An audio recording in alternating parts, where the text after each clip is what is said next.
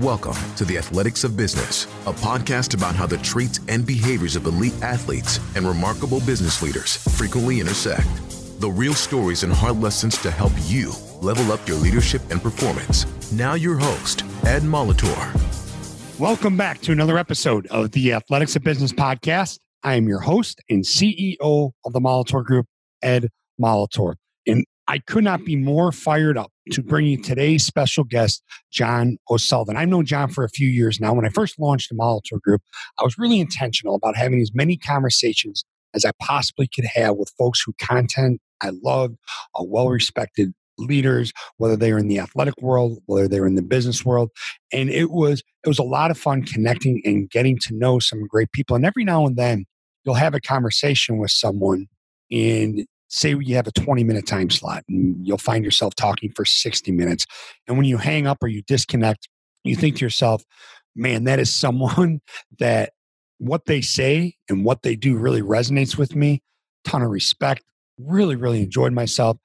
Really like that person. I want to stay in touch. And that was John. I mean, John just, he had it. And it was just, it's been phenomenal getting to know him, and to finally have him on the podcast as a guest is very humbling, and you're going to enjoy it. Now, let me give you one piece of advice, or a suggestion, I should say. Listen all the way till the end, because this is a little bit longer conversation. And I mean longer in duration. There really are no flat moments. There's really no dips. John just keeps saying some amazing things, because we're going to dive into his new book, Every Moment Matters: How the World's Best Coaches Inspire Their Athletes and Build Championship Teams. And I'll get back to that in a second. But even at the end of the conversation, I sort of make a pivot, and I ask John a couple questions coming from me as a father of a 7-year-old and a 5-year-old who, you know, their mom was a great athlete. Their dad pretended to be a good athlete. And they love sports. You know, they love karate, they love soccer, they love basketball, they love, anything. They just love it. And I've been around, obviously, athletics my whole life, and parents my whole life, parents of athletes. And John is the person to talk to about youth sports, the value of coaches, the significance of coaches and their role, which is exactly what his book's about, right? And also the parents. I mean, that's another angle. So there's something in this podcast for everybody, regardless of your field endeavors. Just some amazing, amazing leadership lessons, both for youth sports, but I'm telling you, it translates directly into the business world. And as you listen, you won't be able to help but smile when you realize how it translates. And before I get into what we talk about, let's talk more about who John is and what he does, what the great work is he does and has done. And John is an internationally known TEDx speaker and the founder of the Changing the Game Project, which he started in 2012. He is the author of 2 #1 best-selling books and a leading youth sports blogger. Great blog. I'm pretty sure it's safe to say that this 3rd book is going to skyrocket to a #1 best-selling book. I was blessed. John provided me a copy in a Word document, unedited copy of the book before it went to print. And I got to read it. And I'm going to tell you, I couldn't put it down. And my kids were making fun of me, because when they see me read a book, they're used to a book, like a hardcover book, or on my tablet, my Kindle, my iPad, whatever. And here I am holding 300 and something pages of a Word document. And I'm just, treating it like it's gold, which it is. Okay, now back to who John is. John is also the host of the Way of Champions podcast, one of the top-rated podcasts in the world for coaches. Let me say it again. Host of the Way of Champions podcast, phenomenal. One of the top-rated podcasts in the world for coaches. He is a former collegiate and professional soccer player and has coached for over 20 years on the youth, high school, and college level. John has consulted with U.S. Olympic Committee, U.S. Soccer, USA Football, USA Lacrosse, USA Swimming, Ireland Rugby, Aussie Rules Football, and many more. John is also a National Advisory Board member for the Positive Coaching Alliance and the National Association for Physical Literacy. We're going to get into, again, the book, Every Moment Matters: How the World's Best Coaches Inspire Their Athletes, and Build Championship Teams. And it's really interesting how the book is broken down, and John's going to get into who and what inspired him to break it down into these 4 sections, these 4 areas. And those 4 are, number 1, why do I coach? Number 2, how do I coach? Number 3, how does it feel to be coached by me? That's big time right there. How does it feel to be coached by me? And number 4, how do I define success? John shares 2 incredible stories about Steve Kerr. John recently had Steve Kerr on his podcast. Unbelievable interview. And there's a great story about Steve and his time with Pete Carroll and some of the things Pete Carroll shared with him and taught him, and where that led Steve as a head coach to certain things that led Steve to develop. We get into why self-awareness is so critical in coaching youth sports teams. And it goes back to the title, right? Every moment matters. And he also jumps into why self-awareness is so critical when you lead in business. Segueing from the self-awareness is to be a better coach, be a better you. And to be a better leader, be a better you. And here's one I love. This next thing we talk about is just a great point in the conversation. You coach a person, not a sport. Then John shares a story about a turning point in his life when he started to realize that he needed to move from being a transactional coach to a transformational coach. Because John and I share some conversation wrapped around the fact when we were young coaches, it was about winning. It was about producing successful players and successful teams. And it was a very transactional mindset. A lot of it had to do with the way we were coached at certain levels. And then John jumps into how to create powerful, meaningful moments for your people and your athletes. And he shares a story of how he did it and how he still does that with new team members. Again, I cannot encourage you enough to listen all the way through, because when he talks about the role of parents in youth sports and what their roles are and why they need to make sure they are racing towards the right finish line, let me repeat that, because this is a great part. And this is right at the end. Be sure that you are racing toward the right finish line. It's John O'Sullivan, let me tell you, is an absolute home run guest. Enjoy my conversation with him. John, one of the things I work with my clients a lot on is focusing not so much on what keeps them up at night, but what gets them up in the morning. Let me tell you something. When I woke up this morning, the very first thing I thought of was the fact that I was going to record an unbelievable podcast episode with you. So thank you so much for joining us on the Athletics of Business podcast today. That's high praise. I hope that this lives up to expectations, but most of your and my conversations do. So I'm really excited to be here. Well, let's jump into your journey and how, what brought you to where you are today. So I was like you. I got into coaching after I stopped playing. And I coached high school. I coached 4 years as an assistant coach on the Division I level in soccer. I then coached youth for many years in Michigan and Oregon. And in 2012, after a long time of doing this and running organizations, I was really kind of burnt out with not the coaching. I loved the kids, but everything else that was happening in coaching, sort of the parents that were driving me crazy, some of the other coaches who were working for me that were just, they didn't understand what it meant to be a coach and how influential they were.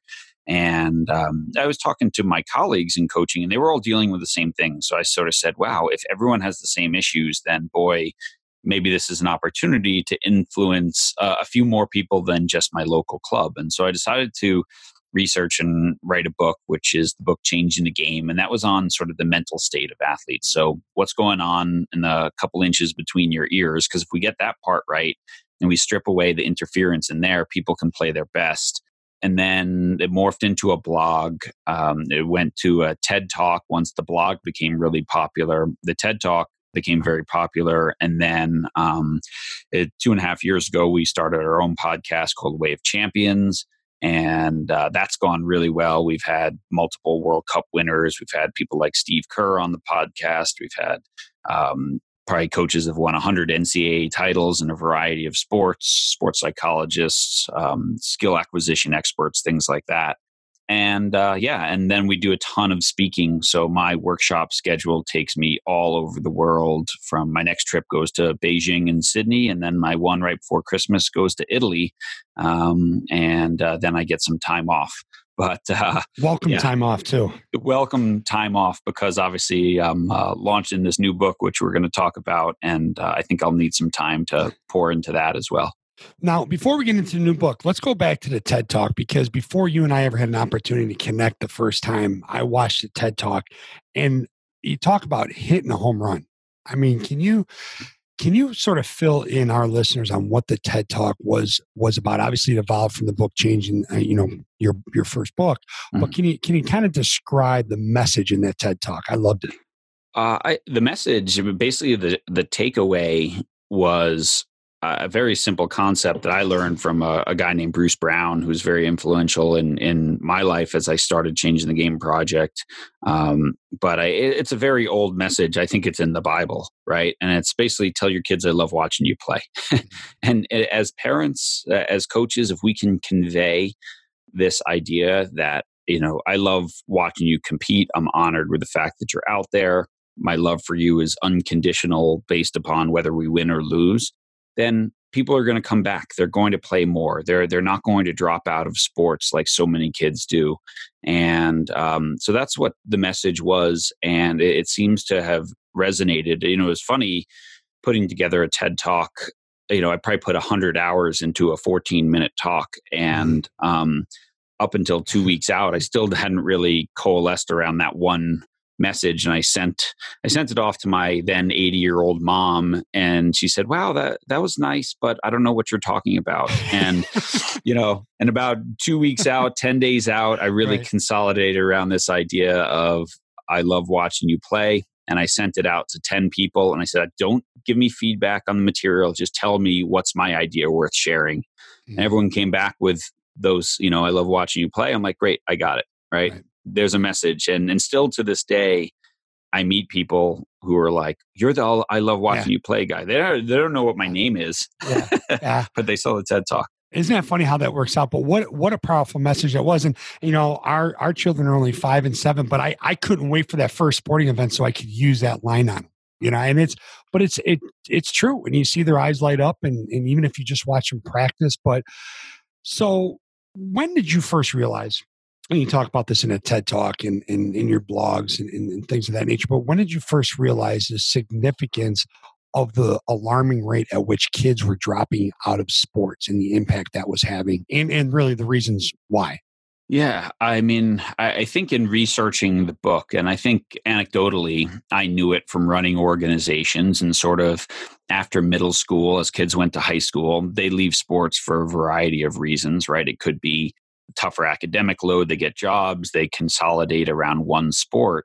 But, when you see all the kids who had dropped out before then, many of whom didn't have a great experience, you're thinking, wow, this isn't a good thing. And so as I did the research and found out that kids who quit sports because they're injured or they're burnt out, by adolescence, the research shows that they actually quit all sports forever. They don't come back to anything. It's not like they quit basketball and switch to soccer. It's usually they quit sport.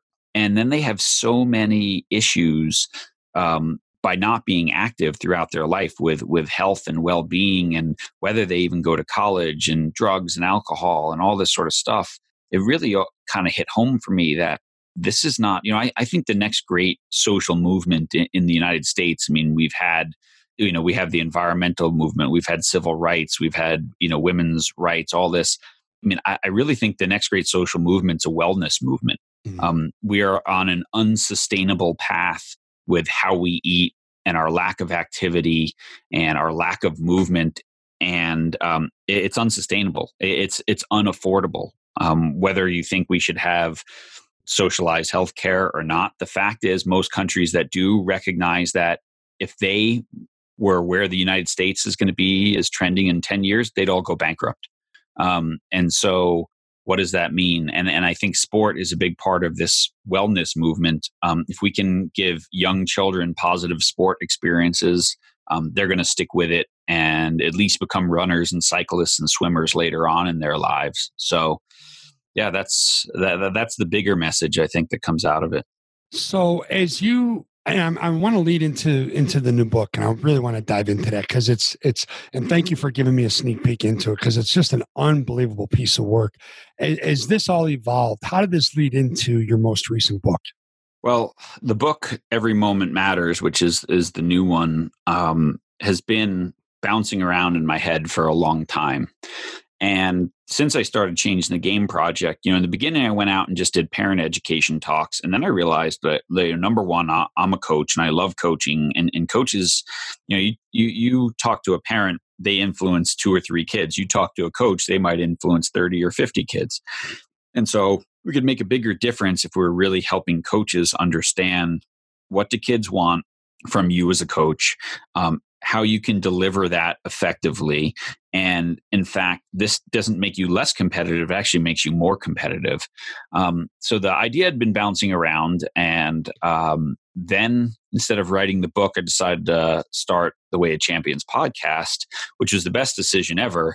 Because then for this book, I mean, like I said, we've been able to interview so many incredible people that they're all weaved throughout this book. So all the chapters start with some incredible coaching stories or sport development stories of all levels, right? From professional coaches to championship college coaches to youth coaches. And I think it really makes the book kind of approachable for coaches of what doesn't matter what age athletes you're coaching. Well, and I love how you have the book broken down into 4 sections. And the first section being, why do I coach? The second, how do I coach? The third, and I love this one, how does it feel to be coached by me? And then the fourth one, how do I define success? Can you talk about how you came about setting the book up that way? Well, I'll give full credit to Joe Ehrmann, the amazing former NFL player who runs the Inside Out initiative, and his book, Inside Out Coaching, poses those questions, right? And that was really influential for me many, many years ago when I read that book, especially like you said, this third question of what does it feel like to be coached by me? And I think just like that resonated with you, that resonates with tons of the coaches that we talk to at our workshops. They're just stunned. I'm like, have you ever considered this? And most haven't. And I know I didn't consider that for many years, right? I thought I was just this transmitter of information. Who cares what you feel like? Just listen to the information. But really, when you start diving into that, you get to this point of like, man, if I am really intentional about what it feels like to come to work here every day, not work, but to come play for me every day, right. If I'm intentional about what a kid feels like while they're at practice, when they leave practice, after a game, whether it's good or bad, then they're going to be more open to learn from me. They're going to learn quicker and they're going to want to come back. And so I've coached long enough to realize, especially on the youth level, that, people have other loves and passions and interests. And so if I'm coaching a kid in soccer and they decide that they want to be, that they're transitioning to cross-country running or, where I live, Nordic skiing or things like that, they might leave soccer. That's okay. But I want them going, God, this is the hardest decision I've ever had to make. Right. Not going, oh yeah, I'm out of soccer. Coach is an idiot. You talk a little bit about that in the book, and you say something in the book that just hit me right over the head, because it was me when I was in my younger 20s coaching major college basketball. It was a transactional, I thought the way to make a big impact on a person's life was to help them reach their potential, right? Mm-hmm. And we had good intentions, but there was a piece of the puzzle that was not missing. It was there, but we didn't get how significant it was back then. When did you first realize that? Like how intentional you had to be about what you talk about inside this book? Yeah, I mean, I share a story which was kind of an origin story in the book, and this was back when I was probably same age as you, sort of mid to late 20s, and was coaching college soccer at the University of Vermont. And one of the first kids I'd ever coached, he was a high school player in North Carolina, called me, and he was applying to med school at Vermont. And he just said, hey, I'm going to come up there. I'd love to see you when I'm there, and checking out the place. I'm like, oh, that's great. And he said, Coach, I just want you to know that, doing your MCATs is really hard and college was really tough. And he said, whenever I want to give up, whenever I'm in the weight room and I want to, quit on a set, I think of you and I see you and I hear you telling me, is that the best you got? You sure you can't finish this? Can't you do a little bit more? And he said, I just want to say thank you. And I was like, I was stunned. I was And I hung up the phone. I told the coach that I was working with a story. He's like, "That's great." I'm like, "That's not great. That's terrible." I'm like, because like I got along great with that kid, right? I'm like, but what are all the kids who that message didn't come across, or I told them to go take up kayaking or something? Like, what, they must hate me. And I'm not going to claim that in that moment everything changed, right? This isn't a movie, but it certainly started me on this path of like, wow, people remember what I say. Mm-hmm. People remember what I did, right? Yeah. In that moment of anger or emotion, something that I say could stick with a person the rest of their life. I better be careful about that. Every moment matters. Every moment matters. Yeah, there you go. And that's a great segue though, because when we talk about the athletics of business and what makes you high performing teams and elite athletes so successful are key to your success in business. And right now we're talking about this paradigm shift. Instead of viewing yourself as a manager or a boss, viewing yourself as a coach. And I think people get frustrated because they truly want to develop into what you and I see the successful and great coaches being in athletics, right? The things that we're talking about. But you just said it's an origin. It's not something that happens overnight. And I would love to go and start to talk about, how do you get to that? Where do you start? Why do I coach? And talk about how that evolves and how you start with the inner self. Well, what's great is a Nietzsche quote, right? He who has a strong why can survive anyhow, right? And so I really think that a lot of coaches, and this was actually a conversation that I had with Joe Ehrmann on our podcast, was, he said, I think a lot of coaches burn out or leaders burn out, right? Just because they lose touch with their why. Right, they lose touch with their purpose and why do I do this? And for most people, right, in my world of sports coaching, you're not doing it for the money, right? Yeah, sure, college basketball and professional basketball and football and a couple sports, yeah, that's the living. But if you're coaching your local 12-year-old basketball team, even if you're making a living at it, this is not life-changing money by any stretch. So. Getting really clear with, I think number one, why am I here? Why do I coach? What is the real purpose of this is one of the most important things. Being self-aware so that when things happen around you, you're not reacting, but you're responding because you've trained yourself to respond well in these public emotional situations with young, impressionable people. And then also, I think for your teams or the groups that you're coaching, what's there, right? Like having a higher purpose than winning for a team often leads to the most successful teams as well, right? And I think if we're only focused on did we win, even though that's how we might be judged as coaches, especially on a higher level, we get ourselves in trouble. We get ourselves chasing something that a lot of times we don't have a lot of control over.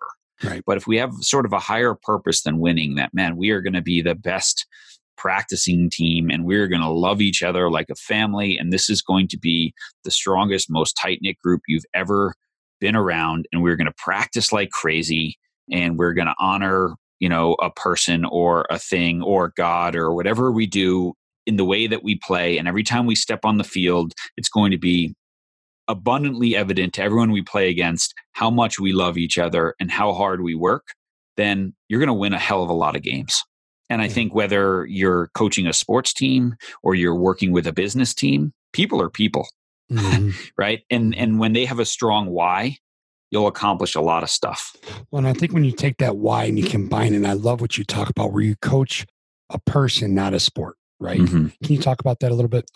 Yeah. And whenever you're in a position of leadership over another person, right? You coach a person, not a sport. You coach, you lead a person, not a salesman, and it's like, when you get deep down into, what drives him or her, what motivates them, what are their greatest fears, what are their greatest, loves, and you do your best to connect with them as a human being, then they're going to perform their best in sport.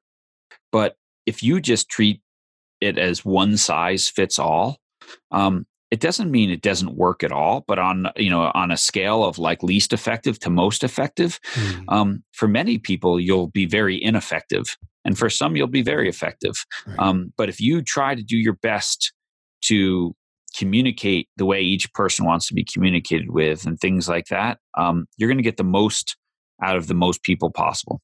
And, I think one of the best at doing that in professional sports, and I know you know who I'm going to say, is Steve Kerr. Love the story, a couple stories in the book. Loved his podcast interview that you guys did. Unbelievable. Can you share a little bit of the insight? I love the things that Pete Carroll told Steve and how this relates to, what you put in the book and exactly what we're talking about.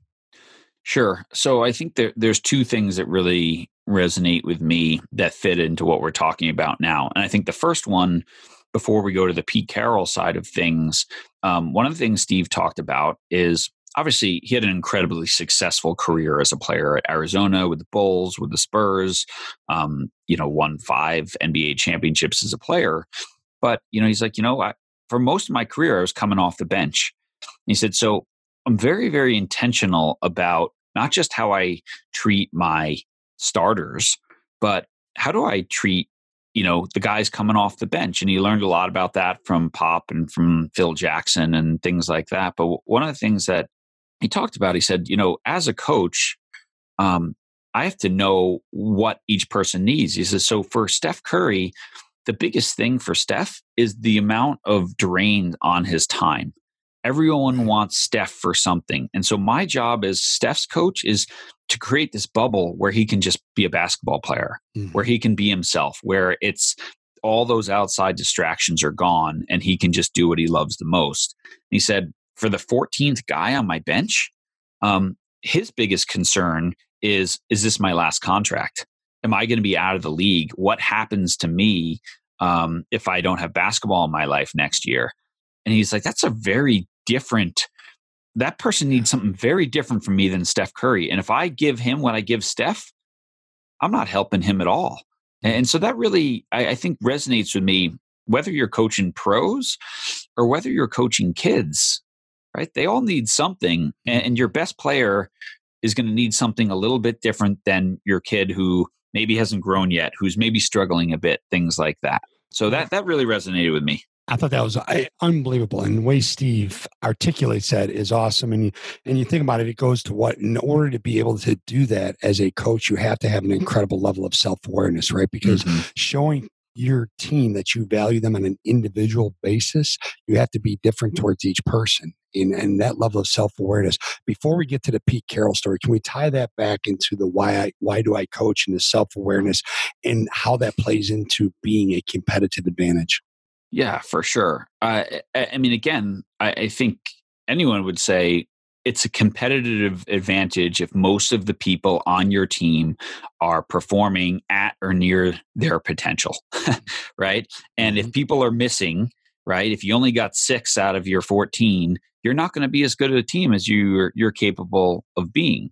And so if your why as a coach, and again, I think it's especially important if you're working with children or young adults, is if your why is around, hey, my why is to serve as many of these athletes as I possibly can and use sport as a vehicle to teach character and life lessons and help them get to a place they'd never been before and might not get to on their own.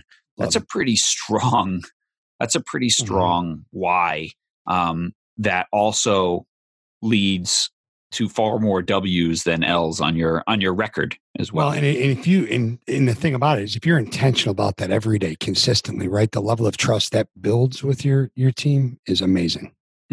Oh yeah, the level of trust is great because players see right through it when you're not authentic, and they see right through it when you're not in it for them. And if you're not in it for them, then they're not going to be all in for you. Right. Never.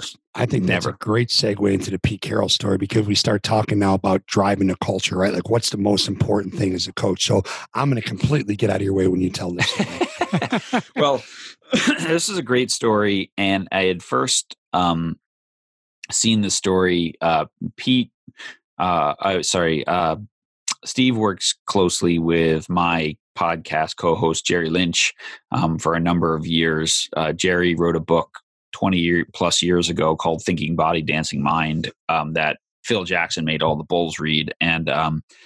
And so Jerry and him have been very close, and he wrote a foreword for Jerry's book where he talked about this story. And so we had him on the podcast, and I'm like, you got to tell this story because it really hit home for me. And so basically, when he got the Warriors job, he's doing all the X's and O's and the tactical stuff, and he got to meet a lot of coaches. And his agent said, "You got to go meet Pete Carroll. You got to go see how he does things in Seattle." And so this was right after they had won the Super Bowl, and Steve went up for preseason, and he sat in the huddles, and he was part of the team meetings, and he just watched how they did everything. And then one night, Pete calls him into his office and says, "Hey, Steve, how are you going to coach your team?" And Steve's like, "You mean like what offense are we going to run? What defense?" And Pete's like, no. Like that's easy. He goes, "You've been around the game your whole life. That stuff's easy." He goes, "What's it going to feel like when people come to work? What's it going to feel like to be part of your team? What matters most to you that's coming out in your coaching?" And Steve's like, "I haven't really thought about that before." So Pete Carroll sent him home to his hotel that night with a homework assignment of, come up with the 10 most important things to you and then really distill it down to 3 or 4, right? What's it going to feel like? What matters most to you that's authentically you, Steve Kerr, not what matters to Pete Carroll, not what matters to John Wooden, not what matters to anyone else. It's got to be what matters to you. So yours. Steve really did some great soul searching and came up with the 4, core tenets, core values of the Warriors. The first, which I love, which was joy, right? Like love what you're doing. And I look around so many youth sports fields and I see no joy. I'm like, God, if the Warriors can have joy, your 12-year-olds should have joy at the top of it too. And it's certainly something that's always been important to me, that kids got to love this and want to come back. The competitiveness, obviously, because they're a professional basketball team, mindfulness, because that's been important to Steve as a player. So being thoughtful and aware and mentally prepared, and then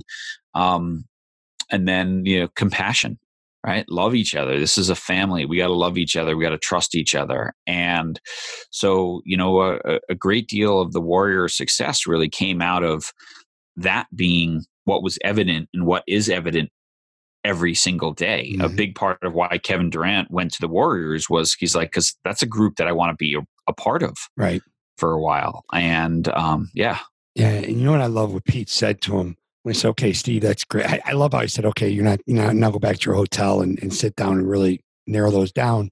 And then when he came back and he said the joy, the mindfulness, the compassion and the competitiveness, he said, "That's great.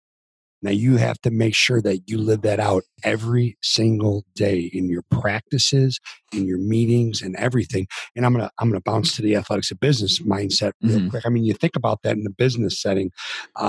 Steve Kerr, Pete told him to, what will your day look like? Think about if you do that in business. What will practice feel like? Well, what will the office feel like every single day when you come? Are you intentional about the environment you create for your people to succeed? And then what are the players going to feel like when they walk into your building? What's your team going to feel like when you walk into the building?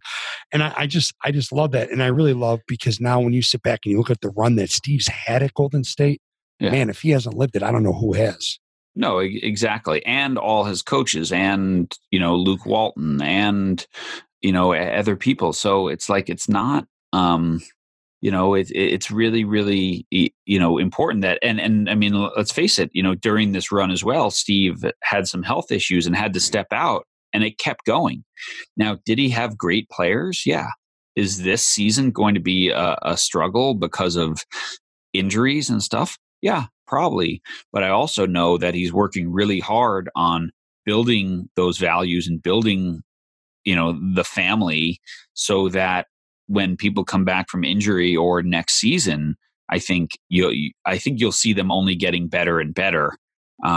Because again, sometimes you have a talent deficit and you can't really do anything about that. Right. But I think he'll still get the most out of the group that he has. but he's also going to lay the groundwork for, I think, another run next year when Steph Curry comes back and Klay Thompson comes back, and they might even get a high draft pick. What you love about him, yeah, and what you love about him is he embraces reality. This is, he accepts it, doesn't settle for it, but he accepts it, and that's what he communicates to everybody. It's going to be a long year, and we know that, and we're going to coach it, so we keep teaching and we keep growing. Mm-hmm. And one of the things I heard him say in your podcast that I almost ran to the person in front of me when I was listening to it. He talks about it as a coach. He tries to have authority mixed in with humanity. Yeah. And when you have that and the ability to make, and it goes back to what you talked about, the number 1 guy and the number 14 guy, when you have that, you create this incredible ability to make each one of your team members feel valued. Can you talk about how important that is? Yeah, for sure. I think I put a line in the book there. How do you make everybody feel invaluable without being the most valuable? Mm-hmm. Right. And I think that's something that great leaders do. They make sure everyone feels like they have a role, that the team would not be complete without them. And you do that by not just being an X's and O's or a sales figure person. You do that by being a human being and connecting with them and knowing who their kids are and knowing what's going on in their lives. And, I do this as a youth coach because I believe that lots of people, my kids do other sports and have other things in their lives. And so when I have a kid who misses a game because, I had a girl who was a competitive Irish dancer, right? Mm-hmm. And I don't go, how could you miss our game? I'm like, go do it. Right. What an awesome thing. And the first time I see her afterwards, my first question at practice is, hey, how'd the competition go? How'd you do? Tell me about it. Right. Yeah. And that's not fake. That's real because I care, because I know that's important to her. Right. And how many of those kids show up going, God, I hope coach doesn't yell at me because I missed the game this weekend or I missed practice yesterday. And so I think that's humanity. But yet there's also respect and there's authority because I know what I'm talking about. I have the X's and O's, I have the knowledge, but then I have the connection piece and the believability piece and the vulnerability piece, which matters a lot too. And I want to talk about that. We talk a lot about authentic and resilient leadership, and I like to break authenticity down into honesty, integrity, and vulnerability. And there's so much people used to think you become powerless by being vulnerable. I believe you become more powerful, right? Mm-hmm. And you show that you trust the person, that you're making yourself vulnerable. You show that you trust their experiences and their skills, and you show that you trust them and you value them because you're making yourself vulnerable to them. But how do you do that in sports, in youth sports, high school sports, college sports? Just talk a little bit about the power behind making yourself vulnerable. I mean, certainly, I was like you as a young coach. I thought it was a sign of weakness, right? Yep. Like, oh my God, if I admit that I'm wrong, I must be an idiot, and my players will walk all over me. But what I've certainly realized recently is that being vulnerable is one of the most powerful things. Admitting when I'm wrong, because let's face it, when I'm coaching 13-year-olds, 12-year-olds, which is what I do these days mostly, if they aren't doing something well in the game, it's probably not their fault. It's probably because I haven't covered it enough in practice. Right. So it really is my fault. I think as a young coach, I always thought that if I taught it, it meant they learned it, and that's really two very different things. So I think just being humble and admitting that you don't have all the right answers and drawing the answers out of your athletes rather than you being just the one who has all the answers, like that is absolutely huge. And then when things don't go well, be like, you know what, that's on me. And if you think about this, right, if you come into a meeting, right, and you're meeting with your basketball team and you come in and you say, our guards aren't defending or you're not pressing well. Well, the first thing if you blame them, then they're going to blame the next people. Mm-hmm. And then they're going to blame the next people. And then no one takes any accountability or responsibility. But if you come in and say, all right, you know what? I didn't prepare us well enough for how they're playing. That's on me. Here's how we're going to fix it. Then your guards are like, yeah, and we could do this. And then your center's like, yeah, and if I front this guy, then we can do this, right? And now everyone says, hey, let me add to the solution. Mhm. And I think oftentimes that starts with the coach being vulnerable or the leader being vulnerable and saying, well, maybe I don't have all the answers here, but I'm certainly going to work my tail off to get them. So how does that tie back into, because we talk about this, the retention piece of it, right? The Hmm. retaining the athletes in youth sports, retaining, um, the college athletes, them not transferring, them not leaving, them not quitting, retaining people in the business world. How does that whole, the vulnerability, the collaboration, the being part of the solution, not part of the problem, how does that add towards your retention? Yeah. One of the things that I've added to my coaching toolbox recently, and I got this idea from my friend Lynn Ketchmark, and she was, a Hall of Fame water polo coach and player, and uh, you know, collegiate Division 1 swimming coach and diving coach. And, she says, what I started asking later in my career was, what did I miss today? Right. And this is something that I have done a lot of, that at the end of practice, if I take a moment and think, what did I miss today that I could tidy up a little bit with a quick note, right? And so, you know what, maybe I was super hard on that kid, or hey, I wanted to pull, this kid aside and say, man, you know what, like, I notice how hard you're working. It's making a difference, right? I know you're frustrated because you're not playing as much, or I know you didn't score and you missed those chances, but you know what, you've been working hard and you put yourself in that position. Keep working. And oftentimes in practice, when we have lots of people out there and we're getting across our message, we miss those moments. And so what I've been very intentional about is following up with an email, or, I work with young kids, so I don't text them. But if I was a college coach, it would just be a text, right? Hey, when I said that to you today, I don't think it came out the right way. Here's what I really meant to say. And I appreciate all you've done. And, the kid who gets that is like, damn, right? Coach Mhm. noticed that he upset me, Right. right? And he said sorry. How does Mhm. that hurt you as a coach? Like, I think it only helps, because that athlete shows up the next day and says, Coach, thanks for that. It really meant a lot. Yeah. Yeah. And that they don't forget that either. They don't forget that. And the beauty of it is they pay it forward. They're going to do it for somebody else. It may not be right away, but at some point in time, they'll remember that you did that for them and the impact it had on them, and they'll pay it forward. Can you talk about Yeah. creating moments for your athletes? And sort of the whole source of where this intentionality about the fact that every moment matters. I absolutely love that. Hmm.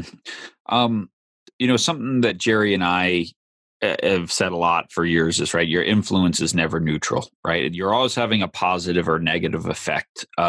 So you you have to be intentional so you can have a positive effect. And the more aware you are of your influence, the greater your influence is.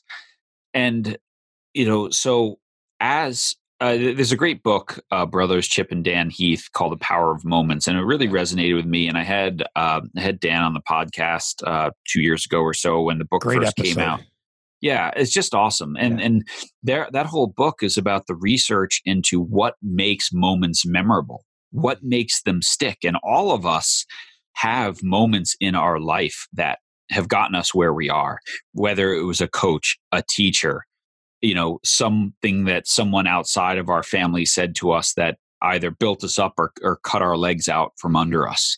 Um, this last night, I watched with my kids and my wife. We watched the movie Rudy, right? And my kids were like, "Wow, everyone is telling him he can't do it. He can't do it." As a kid, and that, is this thing that, wow, if you're, I look at that now and go, man, look at all those people who squashed every dream that kid had. Mhm. Um, what a tough thing. And yet he persevered, but not everyone perseveres through that. So if we're intentional about these moments and we understand what are the times of insight and elevation and pride and connection that will be sticky, as a coach, if we can be at our very, very best in those moments when they arise, man, oh man, we're going to reach more athletes, we're going to reach more teams, and we're going to have more impact. And that's why every moment matters, because you Mhm. don't know if today's the day. You don't know if this moment, this conversation with this kid on this day is the one that he or she is going to remember the rest of their life.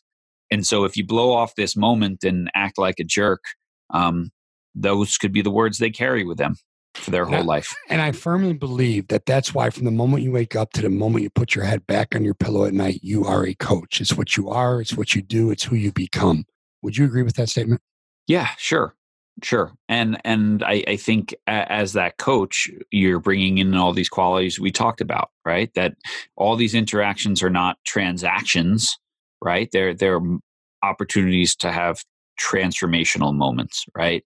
To have someone leave that interaction with you feeling better about herself, feeling better about their job, feeling better about their role on the team. And again, feeling very valued without necessarily being the MVP. So let's talk about that. Creating moments for the athletes. What are some of the things you have done in the past and you've seen other folks done that are pretty powerful?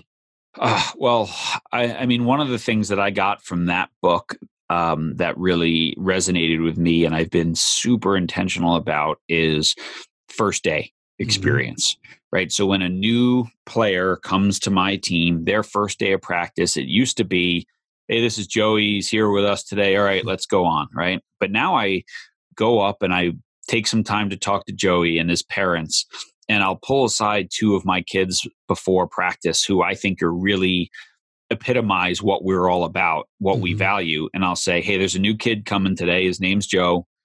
He's just moved here from Colorado. He doesn't know anyone. Your job is to make this like the best practice he's ever had. So he's going to be with you in the warm up. He's going to be on your team. He's going to be part of everything that you do, and just make it great for him. Yeah. And just by assigning those kids and paying attention to how his day is going, and at the end, hey, can you all thank Joe for coming out today? It was great. I'm going to see more of that kid, whether he's got ability or not. I think just it's like really, really important. I don't know if you remember, John, but when we both had finished the book, then we touched base like 3 or 4 months later because you vowed you're going to take that book and you're going to apply it the first opportunity you had. Yeah, and that had just happened. I think there was a young lady that came and joined one of your teams, and it was a huge deal. And you said it was a complete home run. Yeah, complete. And the parents contacted me after, like, what'd you do to my kid? Like, wow, that was amazing, right? And so I've had the opportunity to do it a couple times now, and it's just really, I think it's great. And so these are just, right, when we think about our first day at a new job, our first day on a new team, these are moments that can, like, if we walk out of that going, man, this company is the place I've always wanted to be my whole life, or like, wow, I felt like I was just annoying everyone today because no one had any time for me. And I sat in my office reading the HR manual, and everyone I got introduced to was too busy to talk to me. That first impression doesn't go away. Right. And this brought me back to something in the book, and forgive me because I might get this wrong, but you talked about the mirror effect. When you see others yawn, you yawn. When you see other people smile, you smile. And the one that hit home was when you see someone else stub their toe or twist their ankle, you flinch too because you remember when that happened. But talk a little bit about as a leader, a team being a direct reflection of their head coach, and with these young kids, okay, and with your team and with your players, and how important it is for you to mirror joy and for you to mirror all the things that you talk about in your book. Yeah, and this goes back to, I think, your values, whatever they are, being authentically you, because then you're not trying to be something that you're not when you're doing these things, right? But like, when you model the behaviors that you want to see the most, and you praise people and you reward people for modeling those same behaviors, you're going to get more of those behaviors, right? This is just a fact of life. People want to be acknowledged. They want to be seen. And if you are consistently out in front of your people saying joy gets you seen, compassion gets you seen, right? Competitiveness gets you seen by me. Then other people are going to go, I want to be seen too. And then you get more of the behaviors that drive your team at its best. But it all starts with you as the coach, right? You want your team to be calm. Don't jump up and down on the sideline yelling at people to relax because they're not going to be calm. So before we get into the last couple of questions, I want you to go ahead and share with us where folks can find out about the book, where we can pre-order it. We can find out more about Changing the Game Project. Tell us everywhere we can find John O'Sullivan, Changing the Game Project, Way of Champions. Go ahead. Yeah, sure. So the new book, which is Every Moment Matters, How the World's Best Coaches Inspire Their Athletes and Build Championship Teams. Just go to Amazon is where you're going to find that for December 2019 release. Super excited that, I've already got a lot of people who follow our work chasing us around going, when can I order? When can I order? When can I order? And so sometimes that's not up to the author. That's up to the powers that be. But certainly you'll be able to get it before the holidays this year. And then, the mothership is changingthegameproject.com. So that's where our blog is housed. That's where you can find our podcast, Way of Champions, and then connect to iTunes or Spotify or Stitcher or however you listen to your podcasts. And then, on social media, we have a really big Facebook community. Parents and coaches now just look for Changing the Game Project on Facebook, and then Twitter and Instagram. It's at CTG Project HQ. Okay, that's CTG Project HQ. Yeah, headquarters. Someone had CTG Project. I don't know who they are. Okay. They stole my Twitter handle. Stole it. They haven't tried to sell it to you? All right, that's awesome. So the fourth section of your book, John, you talk about defining success. Can you talk a little bit about why that is so significant and how you go about doing that? Well, I think, again, the longer that we coach, and as we maybe become parents ourselves, like you are and like I am, and our coaches grow up and maybe they become coaches or we coach their kids, we again recognize that these moments matter and that our influence has not been neutral. And so when we start thinking about, redefining success from just did we win to something deeper and more purposeful that leaves a greater impact, recognizing that maybe, hey, you know what, we're coaching the next generation of coaches. So how are they going to coach is probably going to be determined by how you coach them. Mm-hmm. And so how many potential future athletes are you influencing by being great today? Number two, when you build that coaching tree, your sort of positive legacy lives on. And number three, I think, I've stopped defining my success and did we win our league or did we win a championship? And I care more about like when a former player of mine invites me to their wedding, right? Like that says that I was a good coach, right? That says that I did my job in that moment for that player. Those tickets to life, defining graduations and weddings and christenings and things like that. To me, that means that I made a real impact because I didn't get invited to a wedding because I taught them the 4-3-3, right? As far as you know, right? Yeah. As far as I know, I hope not. Yeah. Yeah. That is at what stage of the game did you start thinking about your legacy? Like, you know what? This is what's really important to me, my legacy. Yeah. I don't know. I think some people have asked like, what do you want your legacy to be? And I have certainly asked some people that question myself. Mm-hmm. And I don't, and it's funny. We asked that to Steve Kerr and he said, I don't really like that question because your legacy is what other people think of you, right? What you should be really more concerned with, how does it feel inside? Am I being the best version of myself every day for my athletes, for my own children, for my spouse? And so I really think that if I can go out and influence parents, right? And people say like, oh, does your work make a difference, right? Is sport really changing? I'm like, well, you know what? When I get a dad who emails me and said, you saved my relationship with my kids. Mm-hmm. Right. Like, what you can't put a price on that. Like if I save one relationship, one family, that's awesome. If I make one coach hit the pause button and rethink how he or she interacts with their athletes, how they build teams, then my God, like how many people will they influence in the next 20 years, right? Right. It could be hundreds, could be 1,000. And so 1,000 people's lives are better because, this book reaches one coach. Right. This book reaches a parent. And so we live in this world where we can reach a lot of people now, and it's kind of hard to cut through the noise. Right. And so, I just want to be someone that people can trust, that if you read something or you hear something we say, that that like, hey, this is good information. It's been vetted. It's been researched. And yeah.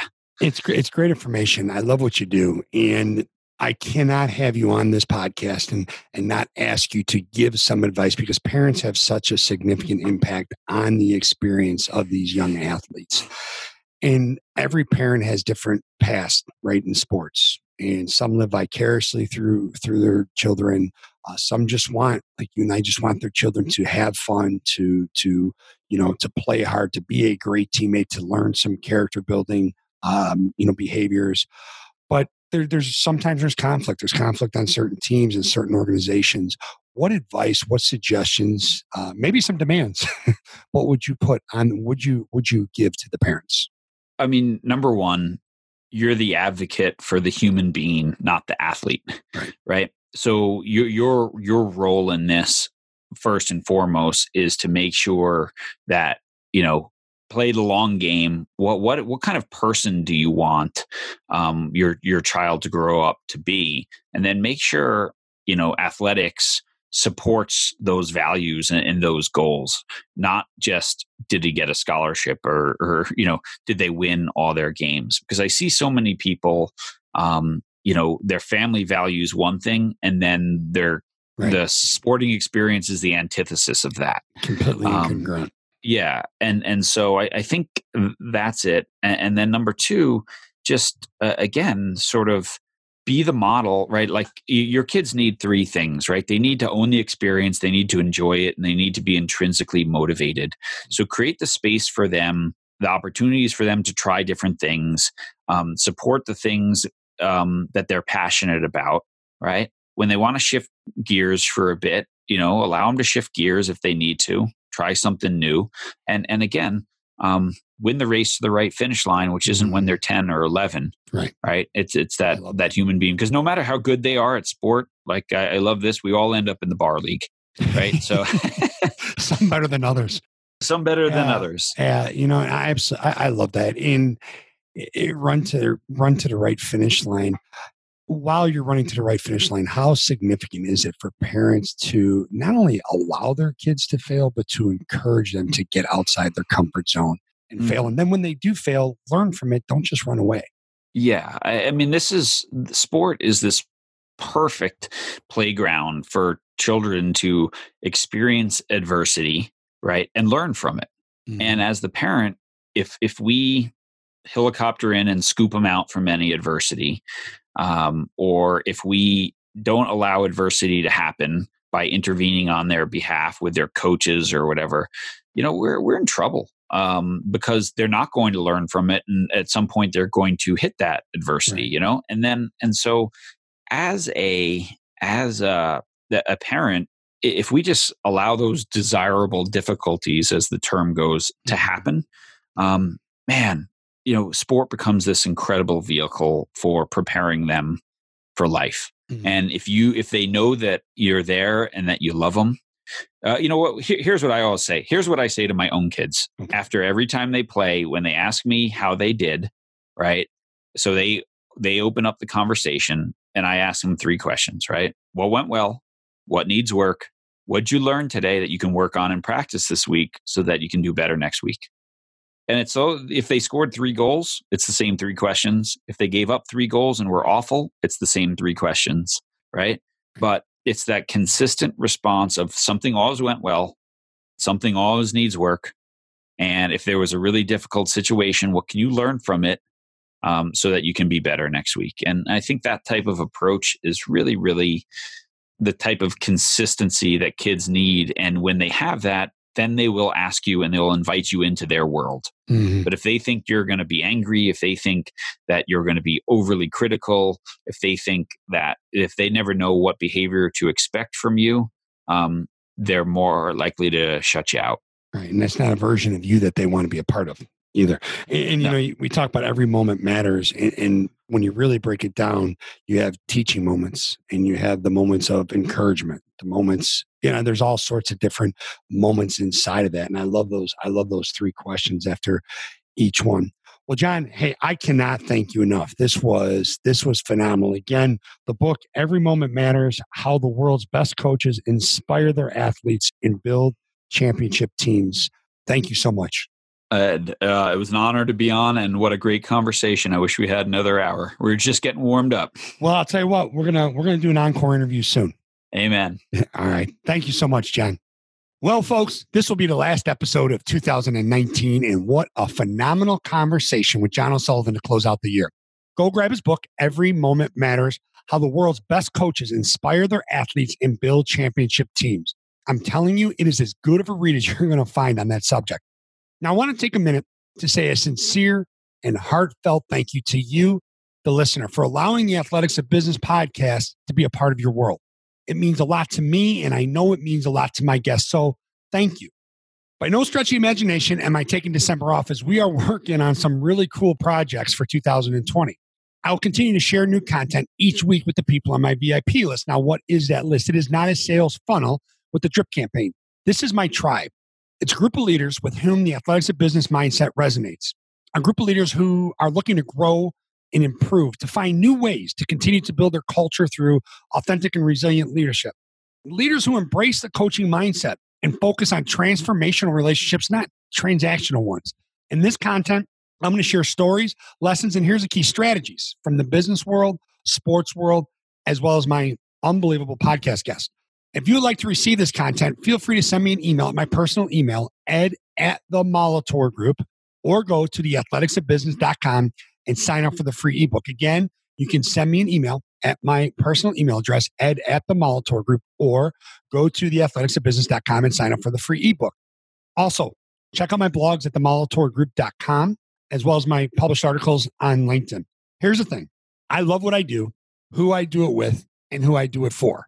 And it's funny because I find myself in some unbelievably unscripted conversations, right? And I probably said that backwards, but you get the idea. And the other day, someone who I have a tremendous amount of respect for asked me why I thought I resonated with so many people and what separated me from others in my industry. And without thinking, my answer was really straightforward and simple. And I told him, because I'm real. You know, I'm not slamming anyone or diminishing their content. There's some phenomenal content out there. But here's the thing. I've been there. I do not simply repackage other people's content and regurgitate things I've read or studied and say it in a different way.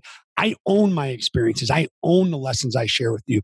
And the emotion that comes out when I talk, write, and listen is real. I've lived it. I mean, I've been a part of championships. I've been fired as a coach. I've been in the trenches. And when you're in the trenches and share personal and collective struggles and victories with people, there's a certain level of substance and authenticity attached to your story. Heck, I've been a part of some amazing cultures, and quite frankly, I've been a part of some very poisonous cultures. I understand what it takes to drive, build, and sustain a resilient culture. You know, those cultures that attract top talent, retain top talent, develop people. I've had 3 significant career transitions, 4 completely different industries, and I've succeeded each time, but not before experiencing failure, which tested my resolve. I mean, I've almost died twice. Through that adversity, I learned firsthand that I may not choose my circumstances, but you're darn right, I have the power to choose my response and what I do with those circumstances. I'm authentic, I'm genuine, and what I tell you is what I have experienced firsthand. You think about it, what I teach, write, and talk about, what I believe, those are the things that have kept me alive, kept me moving forward, and put me in the position to make a positive impact on people's lives. There's no pretense or BS about me, just a passion and a purpose. And I think this gives me an edge. I have an edge in everything I do each day. I am comfortable with being uncomfortable because that's where I've spent my entire life, mostly by design. But unfortunately, there was many times where it was by default. And my energy comes from those experiences and crucibles. And so does my gratitude. And this time of year has the ability to provide enough stress in your life to last a lifetime. And you know exactly what I'm talking about. Here's the thing. Gratitude is what helps you grow through the stress causing challenges. Let me say that again. Gratitude is what helps you grow, not get, but grow through the stress-causing challenges. So be intentional this holiday season about your gratitude. Be present, bring the positive energy, serve, and put yourself in the right frame of mind to go get what you, your team, and your organization are after in 2020. Thank you for listening to the Athletics of Business. Be sure to give us a rating and review so we know how we're doing. For more information about the show, visit theathleticsofbusiness.com. Now, get out there, think, act, and execute at the highest level to unleash your greatness.